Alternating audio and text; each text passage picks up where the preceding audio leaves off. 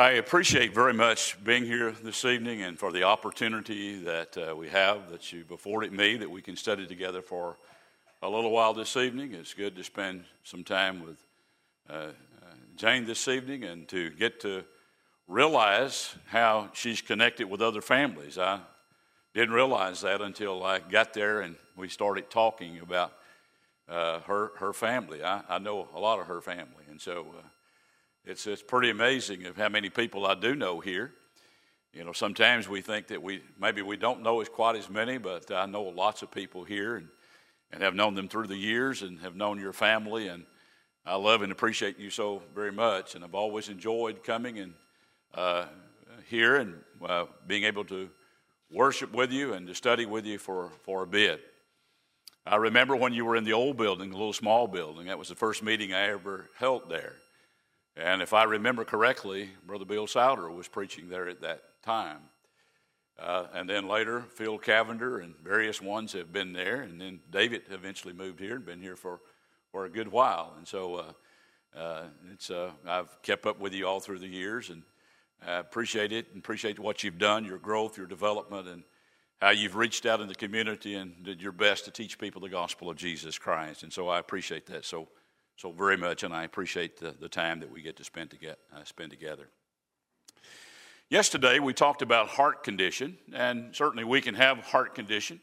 Our hearts can become corrupted, and we can separate ourselves from God as the result of the way that we live and lead our lives. But in our morning worship, we noticed a contrite heart, a heart that realizes their lost and undone state, a heart that's willing to repent and to make things right if we have a contrite heart. And then last night, we noticed a clean heart, of how to purify and clean our heart. And the reason that we need to purify and clean our heart is because of sin. We noticed the progressive nature of sin and several things related to that. Tonight, I'd like for us to think about a humble heart and consider some things that's involved if we are humble and loving and caring as we should be in the eyes of God. You know, one of the great problems I think that we face as far as members of the body of Christ, and that is pride and haughtiness.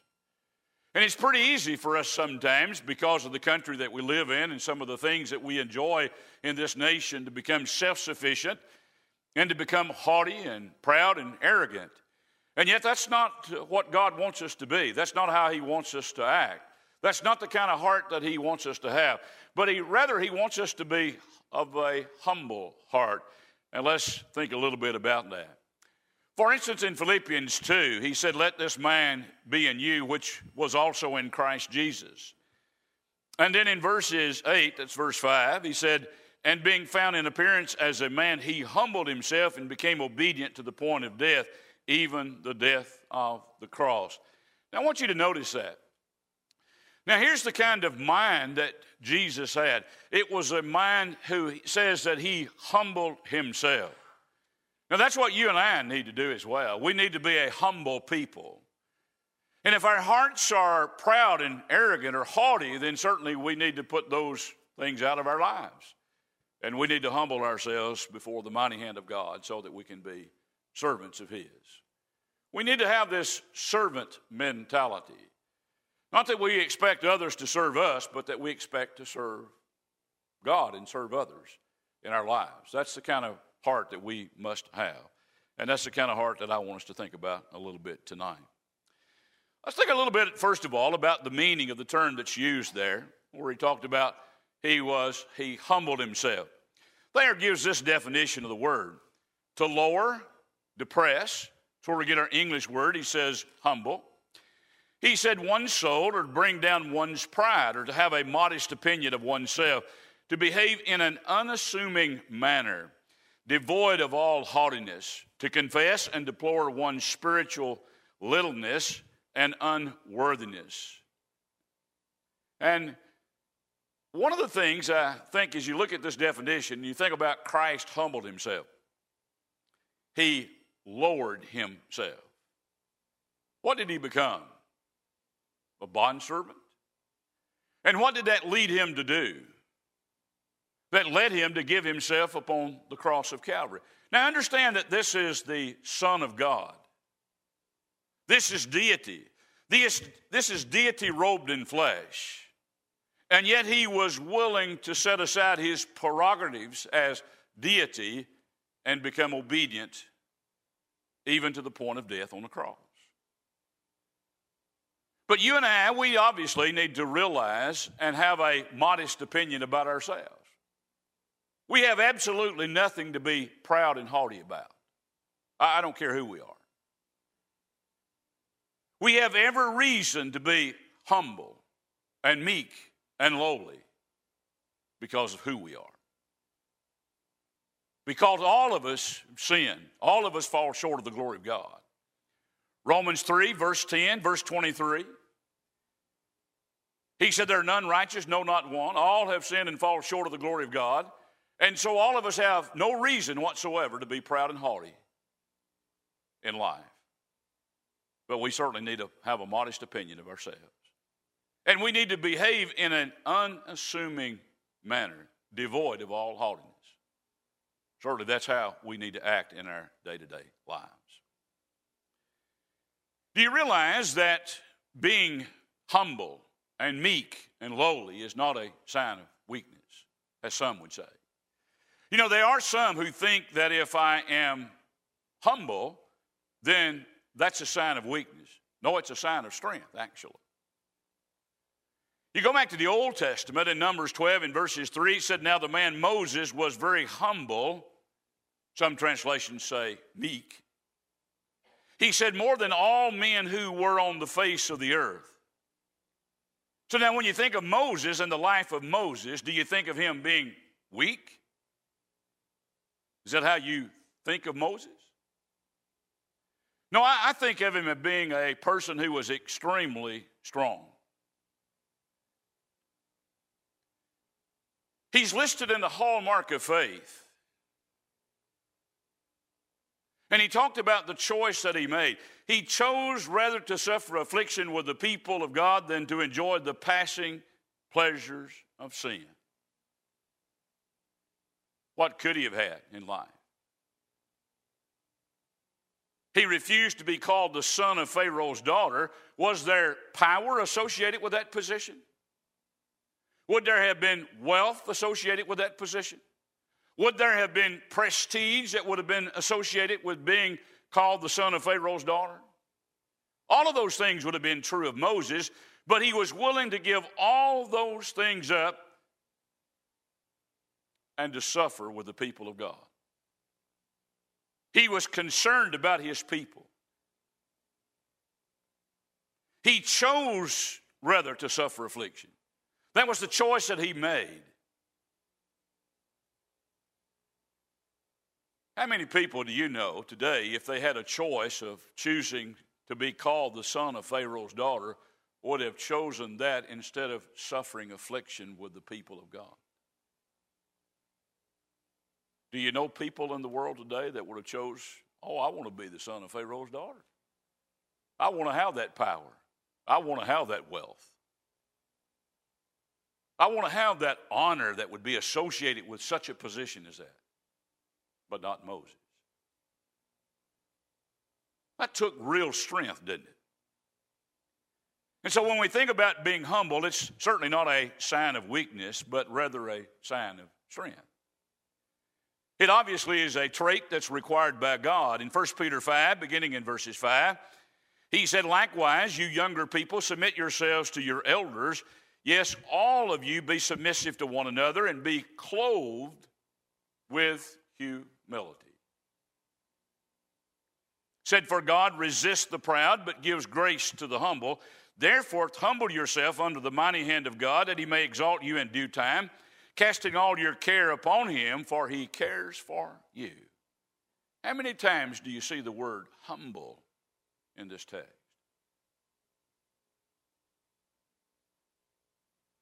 You see humility and the word humble used twice, so basically 3 times in this text. He said, clothe yourself with humility.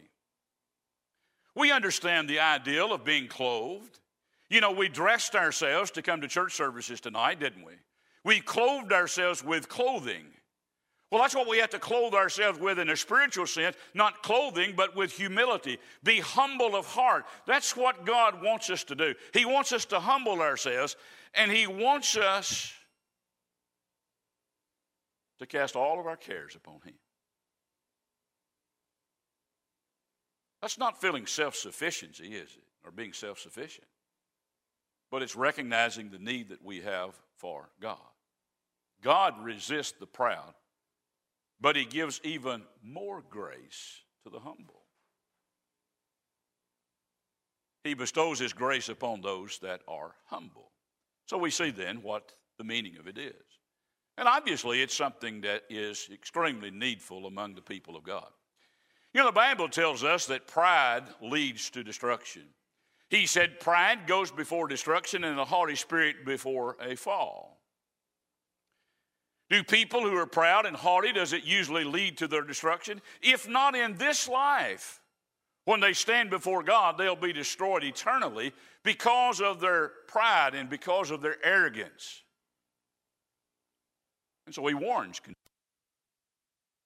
In Proverbs 18 in verses 12, He said, before destruction, the heart of a man is haughty, and before honor is humility.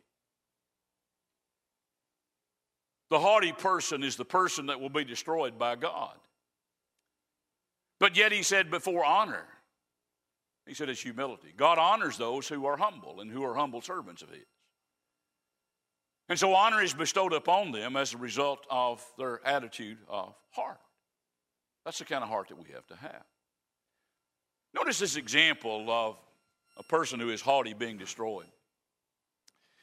Now we understand, you have to go back to Daniel chapter 4, and you see the destruction of Nebuchadnezzar and what God says to Nebuchadnezzar. But here He's talking to Belshazzar.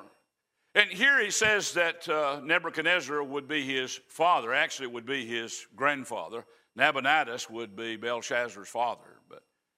And the word father, if you look it up, and of course in the Hebrew it simply could mean father, but it also can mean ancestor, which it would be an ancestor here. But now, you remember that Belshazzar sees the handwriting on the wall. And he wants the interpretation of that, and he sends for Daniel. And Daniel's going to give him the interpretation of that which he's seen, of how he's going to be humbled and how he's going to be destroyed. But he reminds him of what happens to his grandfather before that. He said, O king, he said, the Most High God gave Nebuchadnezzar your father, an ancestor, as I said. He said, a kingdom and majesty and glory and honor. He said, and because of the majesty that he gave him, all peoples, nations, and languages trembled and feared before him. He said, whomever he wished, he executed. Whomever he wished, he kept alive. Whomever he wished, he set up. And whomever he wished, he put down. But when his heart was lifted up and his spirit was hardened in pride, he was deposed from his kingly throne, and they took his glory from him. Pride goes before destruction. This man was lifted up with pride. He's walking about at night and he looks out over the kingdom and he thinks that what he's done, all of this is because of me, Nebuchadnezzar says. Did God show him who it was because of? Did He humble that haughty spirit? Did He make him eat the grass of the field and live among the animals of the field? Did he get wet night or day? And the answer to that is yes. So you can see then what a haughty spirit can do in the lives of individuals. It can destroy a person. The Bible tells us that the Lord hates pride. He said these 6 things the Lord hates. Yes, 7 are an abomination to Him. I've always found this so interesting. What's the first thing that He says? The very first thing. A proud look. This haughty spirit that some people have. He said, a lying tongue, hands that shed innocent blood, a heart that devises wicked plans, feet that are swift in running to evil, a false witness who speaks lies, and one who sows discord among brethren. God hates those sins in the lives of individuals. And as I said earlier, we have nothing for which to be proud and haughty. But we have every right to be humble, meek, and lowly. That's the kind of heart that God wants. In Proverbs 8, in verses 13, he said, the fear of the Lord is to hate evil, pride and arrogance, and the evil way, and the perverse mouth I hate, God says. Pride and arrogance and every evil way. Surely we can see that God despises that sin in the lives of individuals. Pride and arrogance and haughtiness. Have you ever run across somebody that pretty well defines or describes?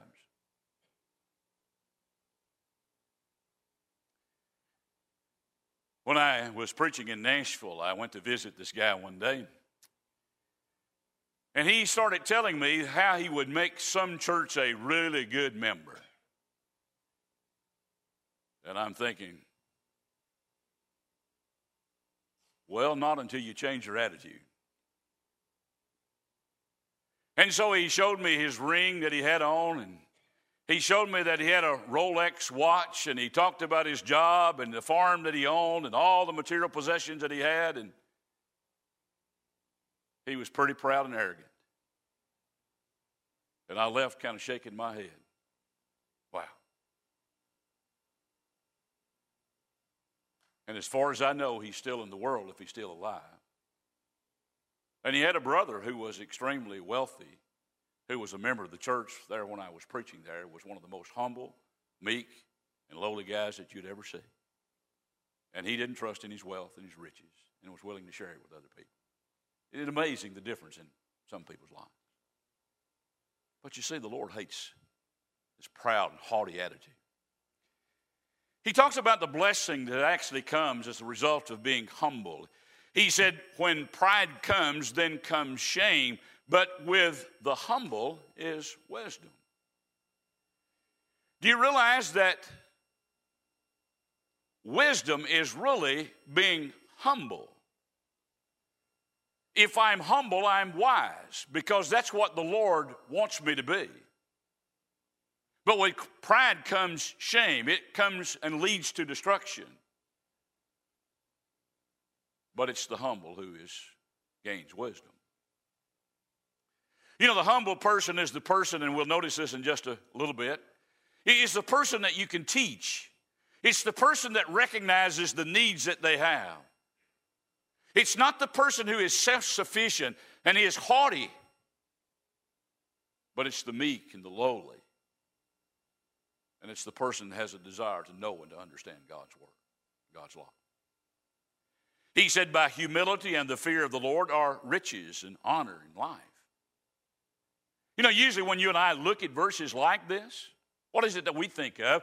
That he's talking about our riches and honor and life. We usually think of material riches. But I don't really believe that's what this is talking about. I believe the riches that he's talking about here and the honor and the life is that of enjoying a relationship with God and the riches of the spiritual blessings and the wealth that we have as a result of being servants of the Lord. Those are the things that he promises us. You know, I can be humble and may not ever have any material blessings. But I can have spiritual blessings as a result of being humble. We'll talk about this one night, the contented heart. It's being content with the things that I have, the hope that I have of living eternally with God. You know, those are all things that are great blessings that we possess. But it's the blessings that we receive as a result of being humble. He said, for whoever exalts himself will be humbled, and he who humbles himself will be exalted, Jesus says in Luke 14 in verses 11. Want to be lifted up by God? Want to be honored by God? Want to have God's grace and mercy and blessings upon us? Then what we have to do is to be humble of heart. There's the blessings that would be associated with being humble. As I mentioned just a moment ago, the humble heart is the heart that's teachable. We recognize that we need to be taught. We recognize that we don't have all knowledge concerning the word of the Lord. We recognize that other people can share things with us that would be of great benefit to us, and we're willing to listen. In Deuteronomy 8, verses 2 and 3, he said, "And you shall remember that the Lord your God led you all the way these 40 years in the wilderness." Now notice what he says that he did here. He says to humble you and test you. He said to know what was in your heart, whether you would keep his commandments or not. You don't have to look at verses like that. And did God not know that? Well, I think God knew that. But do you know who didn't know that? They didn't know that. You know, sometimes we need to be made aware of our own hearts and our own life. And sometimes it's when we are humbled and tested by God that we realize what's within us and how God really sees us and the changes that we need to make in our lives. It only comes sometimes when we're tested and when we're tried and when we're humbled. How will I react and what will I do? You want to really know yourself? You'll not really know yourself when everything's going good all the time. But if you really want to know yourself and what you are spiritually, it's when problems come and trials come. That's when you'll really know yourself. And how you'll react and what you'll do. He said, so he humbled you and allowed you to hunger and fed you with manna, which you did not know, nor did your fathers know, that he might make you know that man shall not live by bread alone, but man lives by every word that proceeds from the mouth of the Lord. Is this what he was doing with them? Was he teaching them great lessons?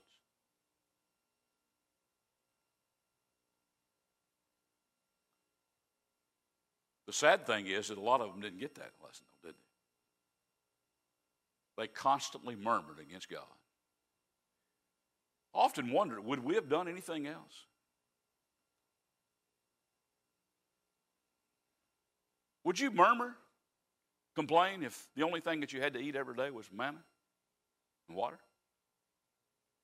You say, oh, no, I wouldn't do that. Really? Let me give you a little illustration. Something happened to me just recently. We've been studying Bible authority with 4 young people at church services, Sylvia and I have, for a good little bit. And we usually go out to eat, take them out to eat or have them at the house and have a meal with them. And so we went and got some barbecue and had barbecue and potato salad and coleslaw and baked beans and various things. And the ice storm hit, and they couldn't come over. So now, you know what I ate about 4 or 5 days in a row? I'm going to tell you, I got so tired of seeing barbecue, I didn't want to see anymore for a while. What about you? Would you get tired of that? Well, what about manna every day? Put yourself in their position. And before you condemn them, think about what you would do if you were placed in that position. But all of us need to be taught by God that man shall not live by bread alone. We need to be taught that, need to understand that. How much we need God. And so the humble heart is the heart that is teachable, that we can teach and be taught. Notice the words of the psalmist. He said, before I was afflicted, I went astray, but now I keep your word. Verse 67. Verse 71. He said, it is good for me that I have been afflicted, that I may learn your statutes. See, that's when things really mean something to us, when we are afflicted and when things are not going like we want them to go. It's the person who has been humbled that gets those lessons, that understands the things that God wants us to see.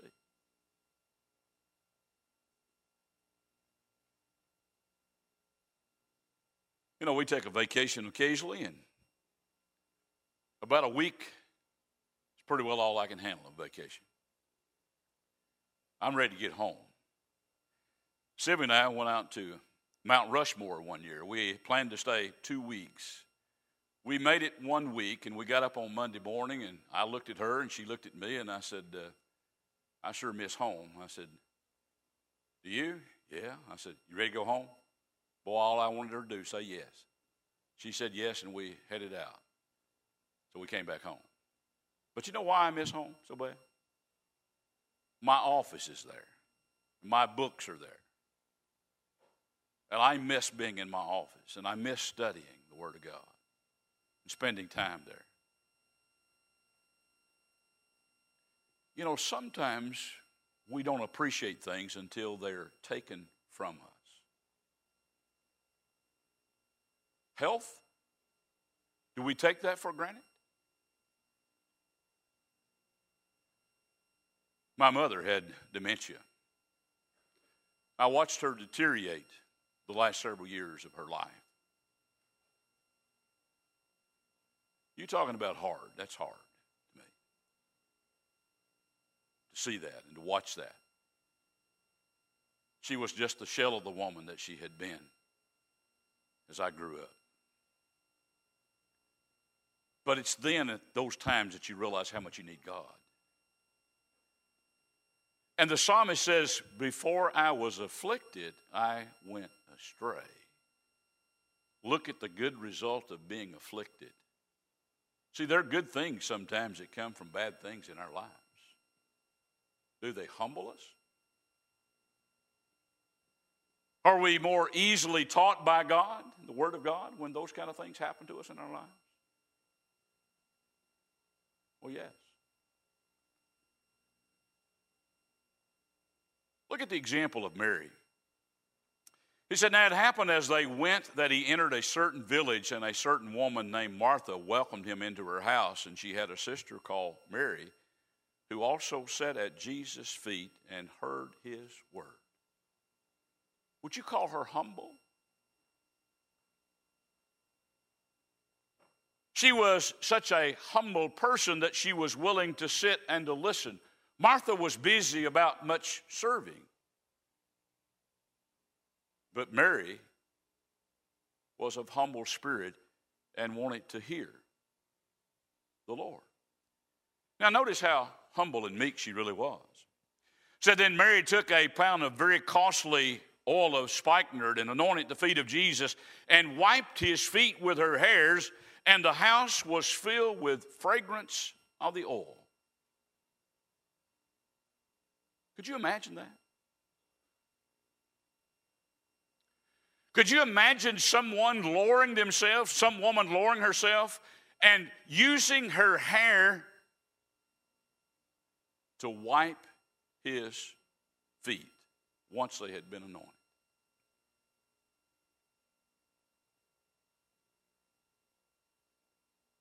Was she humble? Was she meek? Was she lowly? But where do we find her there? In Luke's account. We find her sitting at the feet of Jesus. We find that she's a humble, meek person that wanted to hear the word of God. That's why it's so important for us to be humble and meek and lowly. Because they're the people that can be taught. You know, a humble heart is an obedient heart as well.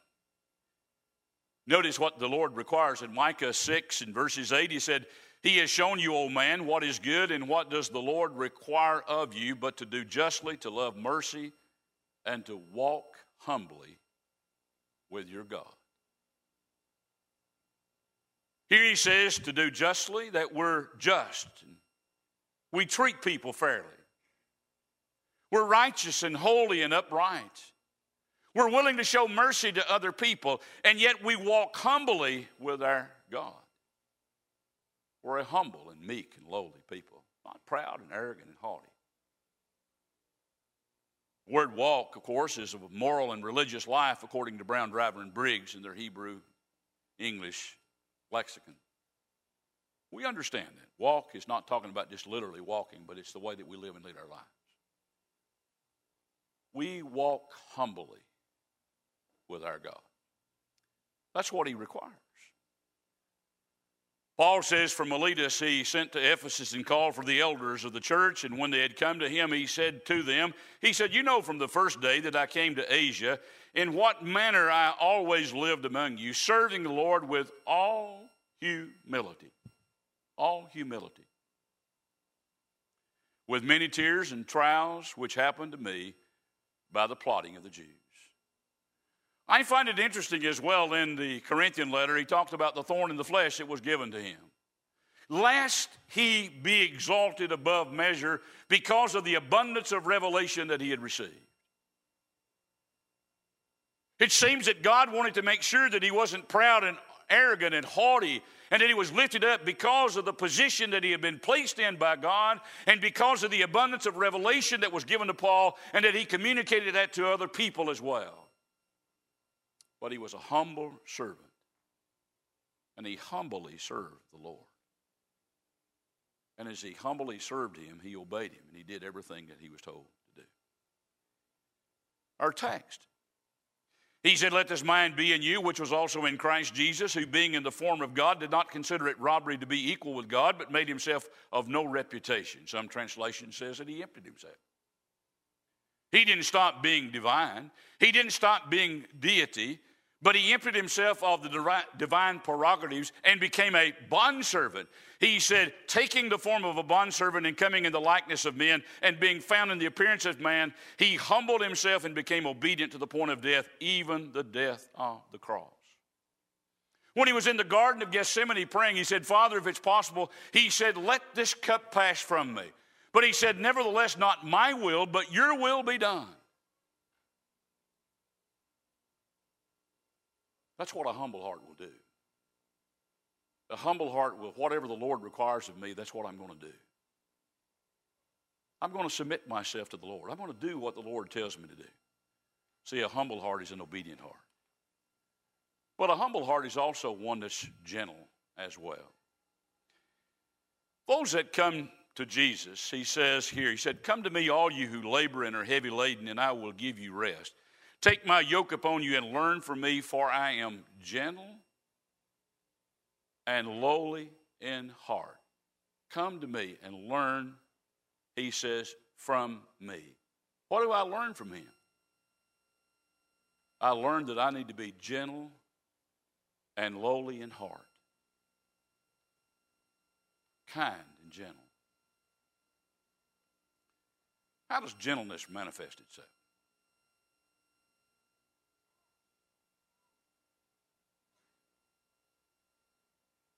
How do you show gentleness around other people?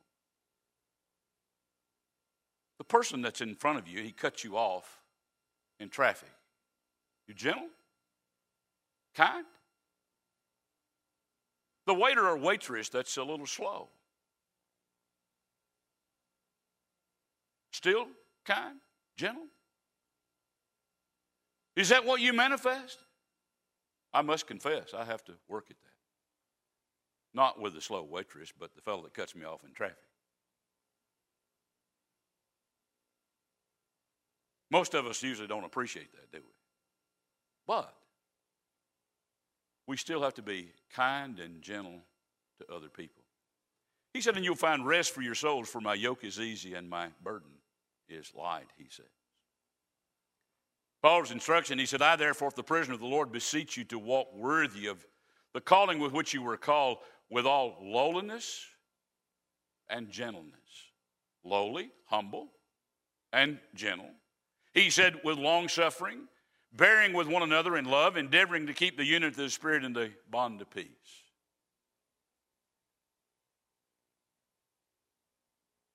When I think of a humble spirit and a gentle spirit, there's a picture that I can see in my mind that I always put there by that. We have a member of the church there in Lewisburg, and I've known this lady for years. She's made sure several years ago that when she passes from this life, she wants me to preach her funeral. And I may pass before she does. We just don't know that. And she's made sure that what Tony, one of the elders there, that he and I, as we preach her funeral, she wanted to make sure that we took care of that for her. But she is the most humble, meek, kind, and gentle person that I've ever seen in my entire life. If I ever thought that anybody could be saved by their personal righteousness, it would be her. But I know that's not possible. But that's the kind of person she is. We got to go see her last week, Tuesday, for the first time in a year. We've talked to her. We read the Bible to her on the phone. We pray with her on the phone. We do all those things. But that's the first time we've got to lay eyes on her.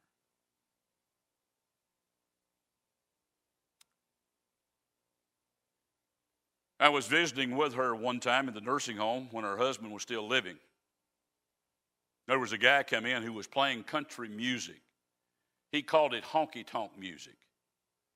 He invited her to go down to listen to him play. He was a neighbor of hers, to play honky-tonk music. And I guess that's the loudest I ever heard her get. I could see that upset her just a little bit, but you would not know that in what she says. She looked at him and she says, I won't be coming to listen to any honky-tonk music. And she said, you shouldn't be down there playing it either. She said, what you need to be doing is singing psalms, hymns, and spiritual songs. And that's how she responded to him. In the kindest, most gentle voice that you could ever possibly hear. Humble, kindness, gentleness. I didn't have to say a word. She took care of that for me. But that's the kind of person that she was. Gentle but courageous as well. He said, and the servant of the Lord must not quarrel, but be gentle to all, but able to teach. Patient in humility, correcting those who are in opposition. See, I'm to be humble and meek and kind and gentle, but still I have to be able to say what needs to be said in the right way. Being humble doesn't mean that I just simply take everything and accept everything that comes down the pipe. He said, if God perhaps will grant them repentance so that they may know the truth. It's the humble, kind, and gentle person that can teach others the truth. But you see, that's what humility is all about. One other point, the lesson will be yours. The humble heart is the heart that is one that would pray to God as well. Or prayerful. That's what the Scripture teaches. God's word to Solomon. In 2 Chronicles 7, you remember Solomon has just completed the temple now, built the temple. He's offered sacrifice to it, and then the Lord speaks to Solomon in this text. Then the Lord appears to Solomon by night and says to him, he said, I have heard your prayer and have chosen this place for myself as a house of sacrifice. He said, when I shut up heaven and there is no rain, or I command the locust to devour the land and send pestilence among my people, if my people who are called by my name will humble themselves and pray and seek my face and turn from their wicked ways, then I will hear from heaven and will forgive their sin and heal their land. Now, how many times have you seen that verse on billboards recently? You've seen that, haven't you?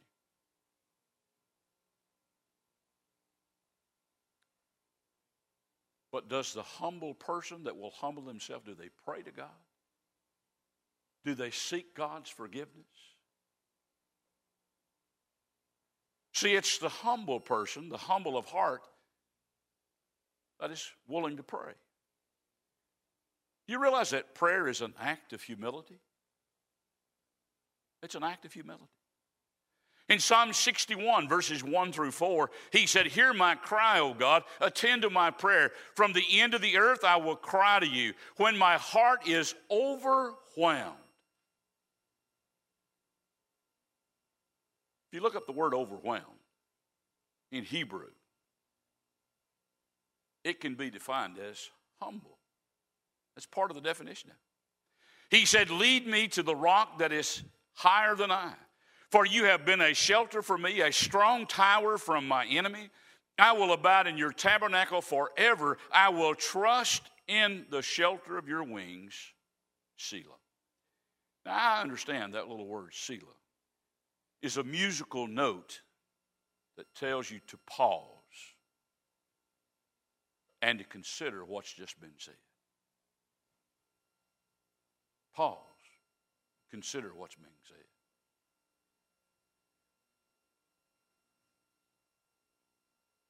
Prayer is an act of humility. That I bow myself before my Creator, Maker. I realize my need for Him. And how little and how insufficient I really am in life. The humble of heart prays to God. Pride is the great hinderer. He said, "The wicked in his proud countenance does not seek God. God is in none of his thoughts." Remember Pharaoh? "Who is the Lord that I should let these people go?" Did God show him who he was? He showed him exactly who he was. And he eventually let the people go. But it led to his destruction. But you see, the humble heart is the heart that prays. So now, how would you consider yourself this evening? Would you consider yourself a humble, meek, and lowly person? That recognizes that you're not all sufficient, that you need God and you need God's help and blessing?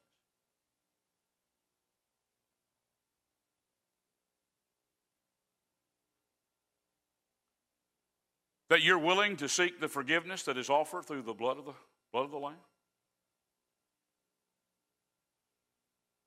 You know, we talked about yesterday, very few times in the Scriptures do we find people that would say that I've sinned. They are a few times.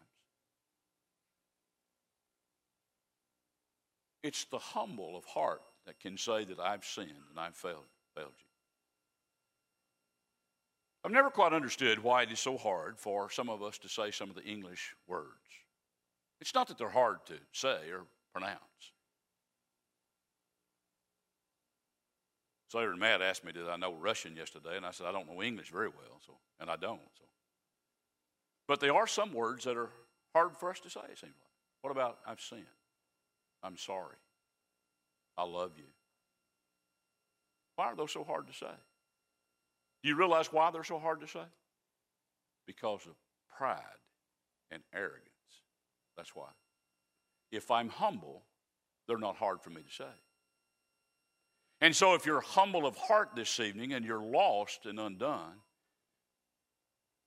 in an undone state before God,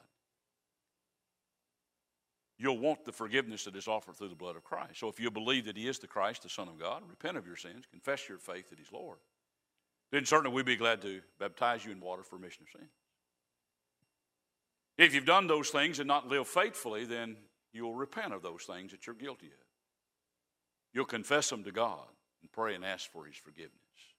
We'll pray with and for you. The Lord will forgive you. The Lord will cleanse you. So if you're here this evening and you're subject to the Lord's invitation in any way, we hope that you will come forth, let your wishes be made known as we stand together to sing this hymn. Won't you come, please?